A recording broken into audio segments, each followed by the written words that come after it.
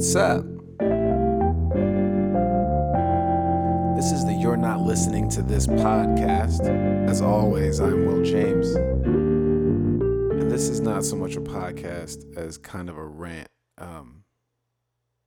Look, I'm in like this place where I really want to find a way to distance myself from what I would consider sort of like abusive religious beliefs and dogma, but also find a comfort back in church.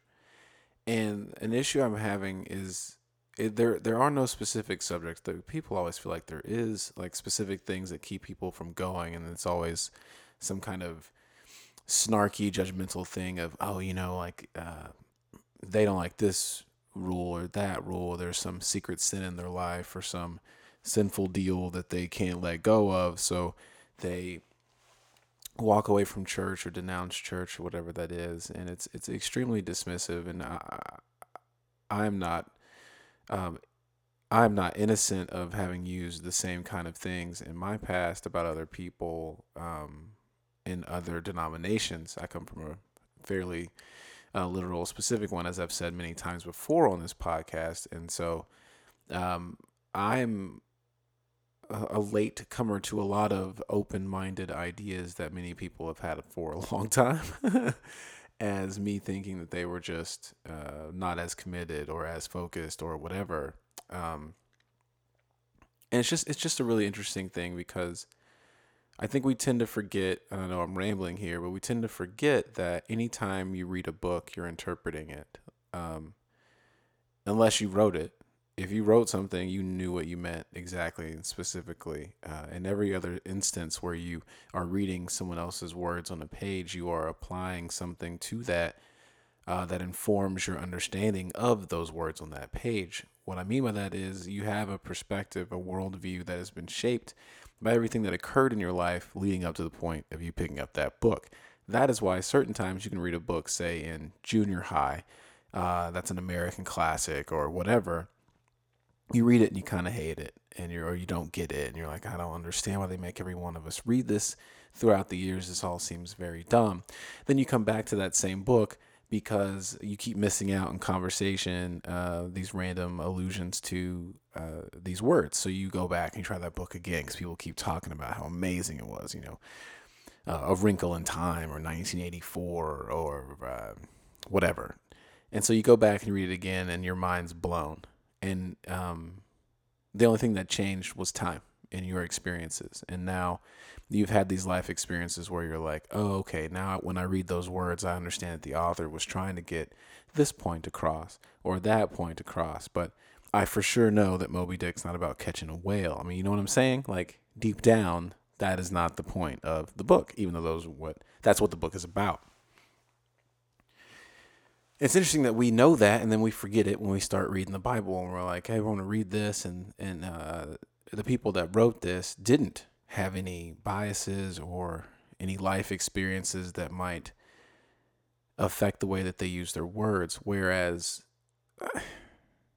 I get it, and I'm not. Please believe me, I'm not challenging the inspiration of the Bible or anything like that, or the inerrancy. But I do wonder if maybe or not we think about those terms in ways that are not, in ways the Bible doesn't actually purport to use them. And so we hold it to standards that don't really make sense. And there are a lot of books that can help explain this point further than I am doing it right now. One particular guy I quote all the time or reference all the time is Peter Enns. He has a bunch of books. It's Peter, Peter, like Peter. Enns is Enns. And you can read pretty much any of his stuff and kind of understand how all of that works. But I mean, you and your sibling wouldn't describe the same event that happened with the same words or in the same ways, because how you speak or what you do for a living, the way your mind functions most of the day, informs the diction you use. So the types of words you use, like I might use a legal term where someone else might not, not because it's the best word for the story being told, but because I'm a lawyer and I use them all the time, or my brain thinks that way, that kind of thing. Like that happens. We bring in who we are. That's evident in the gospel writers. The gospel stories are all stories about Jesus, and they tell a lot of the same stories. And some of the stories that are the same story in general, in detail, are not the same, or the way the story is told is not the same. Like the way Matthew and Luke each delineate. Is it Matthew and Luke or Matthew and John? I'm tripping. You can check. But the way they delineate the ancestry of Jesus is different. It's making different points. Like one is pointing out that he is the clear heir of Abraham and thus the conclusion and heir apparent to the covenant, while another shows his delineation keeping in mind to point out the kingship of Jesus by way of his being coming from David, from King David. And so one is making, they're each making two completely different points about who this person is. One is the heir of Abraham, one is the heir of David. Now, the point ultimately is this is why this person is someone you want to pay attention to. And if you look back to through your old scriptures, through your Torah, through your prophets, you can see evidences of the Messiah coming, of this person I'm pointing to, by way of how I tell you who he is and who he came from, but through different paths. That's an interpretive choice. I mean, I'm not saying one's right, one's wrong. I'm saying the inclusion of the different things is an interpretive choice of the message being divinely inspired to convey to the reader. That happens. So why am I ranting? Why am I so far into this without even telling you what I'm upset about? I was clicking through things on Twitter and came across an article from Christianity Today, a major Christian magazine publication that I don't particularly know why I still subscribe to, because every now and again I read something that's really cool on there, and most of the time I get upset. This particular time, I guess there was an interview with Eugene Peterson, 84 years old, pastor. Lots of people know who he is. He's probably most famous for having come up with the interpretation known as the Message Bible, which for a lot of people, the Message Bible is pretty much the only reason they go to church or believe in anything in the first place, because maybe they came from a smaller, more rural, literalistic, Bible belty kind of place that essentially suggested the King James Version is the only way to read anything. And the King James is written in some older language, and it's aggressive in its connotation a lot of times. And a lot of people, they come through there reading the Old Testament and the New Testament and are like, this is a little more heavy-handed and violent than I feel like, which a lot of the verses aren't actually that way. The translation from the old languages kind of project them that way. And Eugene Peterson, in my opinion, did a great job going through the Message version and really breaking things down and showing the inclusive love of God. Well, in this interview he gave, as he used to be a Presbyterian minister, that the Presbyterian denomination has recently validated homosexual marriages and are performing them in their churches and welcoming people to their congregations, and married couples to their congregations that are living in Christian faith and all of that. And he was asked, what his thoughts on it. And he gave some thoughts of just, he had a certain mindset, and over the years of doing what he's done and meeting these people all around the world, he says he's come to this point where he's met a lot of loving homosexual families that have a spiritual life that rivals even his own, and a connection that he can't deny. Which I thought was a beautiful thing for him to say, because that's very true, and that's a point of view that people tend to not understand, because those that are stuck sort of in this Old Testament view, I shouldn't say that because it's in the New Testament too a little bit, but this view of homosexuality and the abomination of it, what have you. Most people just haven't met anyone. They haven't had a conversation, and they come from these traditions where they don't believe people are born certain ways. They don't believe that, you know, it's always a consequence of something. Someone must have got to them, turned them out, that kind of a thing. It's an archaic belief system, but it's when people were growing up. I grew up around that. It took a long time for me to be like, I had to meet people, like I've mentioned before, and just have conversations with people. And I'm like, hey, what would I feel like if someone walked up to me and said, hey, your skin being brown is an abomination to God, and if you can't change that, he's gonna kill you. He's gonna have no choice but to kill you, and everyone that looks like you. And to know that you can't change that about yourself because it is part of your genetic makeup. I am here. I didn't choose to be here. I am here now. This is what I look like. There's nothing I can do about that. And to try, imagine being 12 when this happens and being told this problem, and you want to love and know God, and all you're told is he's just waiting. The clock is ticking down to your ultimate death and destruction, and you never get past anything else. Anyway, I'm getting sidetracked. So dude says he's met people that have made him kind of wonder about the rightness and wrongness of it all. And the follow-up question was, well, if you were still pastoring, and if you still ran a congregation, and if there was a strong couple of Christian faith but of same sex, and if they asked you to perform their marriage ceremony, would you do it? He said yes. He got hit with a storm. Lifeway sells a bunch of books, I guess. Like, they have like 2 million customers a year, some crazy crap like that. Anyway, they were going to pull all of his books, including the Message Bible.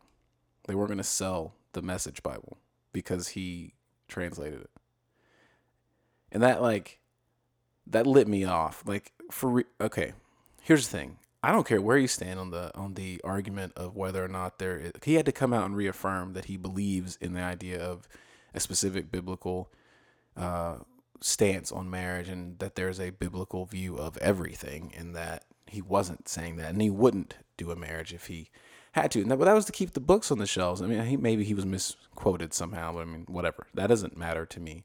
Wherever you land on that side of the aisle, how would you ever feel it justified to remove the word of God from your shelves to protect the word of God? Like, if that's how you feel about it, if you really feel a certain way about the scriptures and you have this loving interpretation of them, but the person who decades ago came up with that interpretation said, hey, time has led me to reconsider some of these issues in a certain way, and now I am no longer as sure as I once was.